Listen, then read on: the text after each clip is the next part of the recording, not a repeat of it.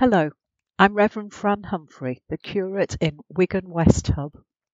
Today, we're continuing our readings for the Advent season, and we're reflecting on a passage from Paul's letter to the Philippians.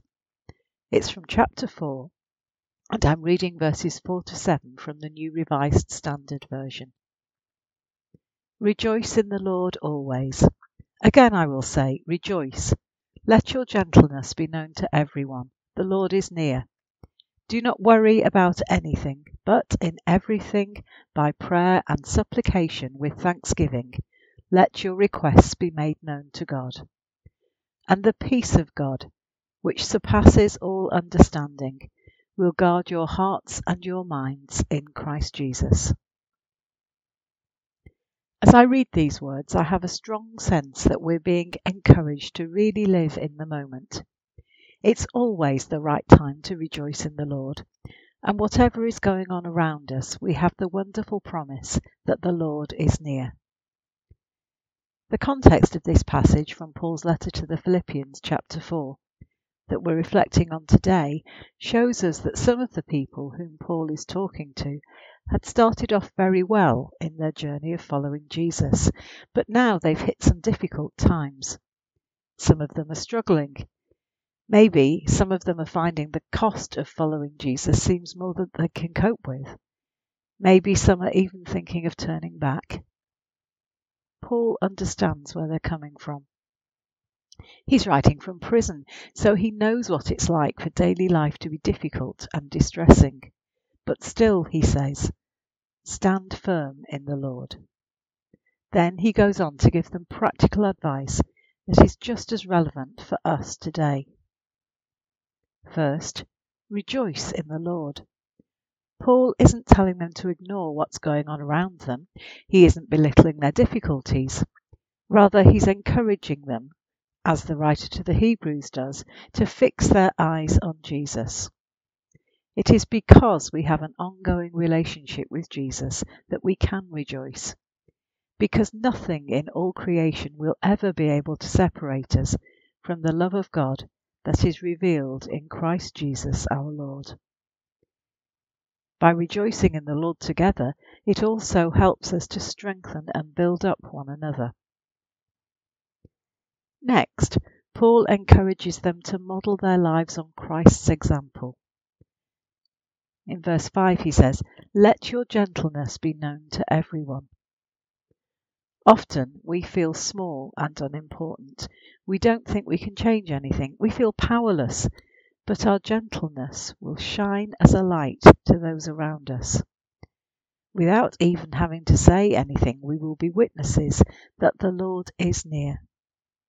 At the same time, this brings us consolation and strengthens our resolve to keep going. Do not worry about anything, but by prayer and supplication with thanksgiving, let your requests be made known to God. Paul isn't belittling the circumstances that they face, but he is placing them within the context of their relationship with God. In that ongoing, daily, even moment by moment conversation with God, we can, and should, talk to him about everything, knowing that he understands our needs and concerns even before we ask.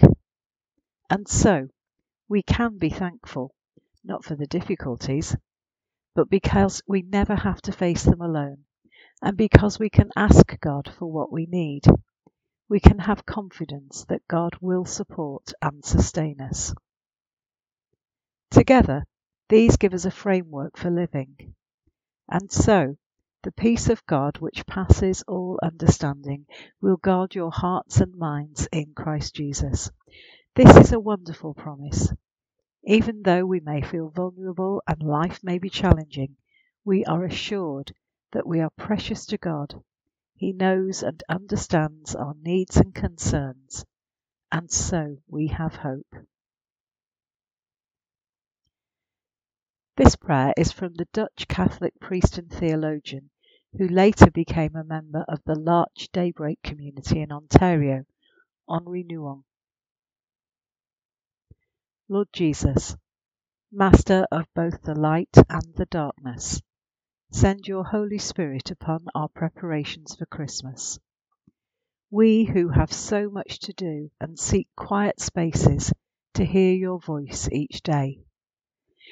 We who are anxious over many things look forward to your coming among us. We who are blessed in so many ways long for the complete joy of your kingdom. We whose hearts are heavy seek the joy of your presence. We are your people, walking in darkness, yet seeking the light. To you we say, Come, Lord Jesus. Amen. We'll finish our time of reflection today by praying the Lord's Prayer together. As the Lord commanded us, and on behalf of our neighbours who do not know how to pray, we are bold to say, Our Father, who art in heaven, hallowed be thy name. Thy kingdom come, thy will be done on earth as it is in heaven. Give us this day our daily bread, and forgive us our trespasses, as we forgive those who trespass against us. And lead us not into temptation, but deliver us from evil. For thine is the kingdom, the power, and the glory, for ever and ever. Amen.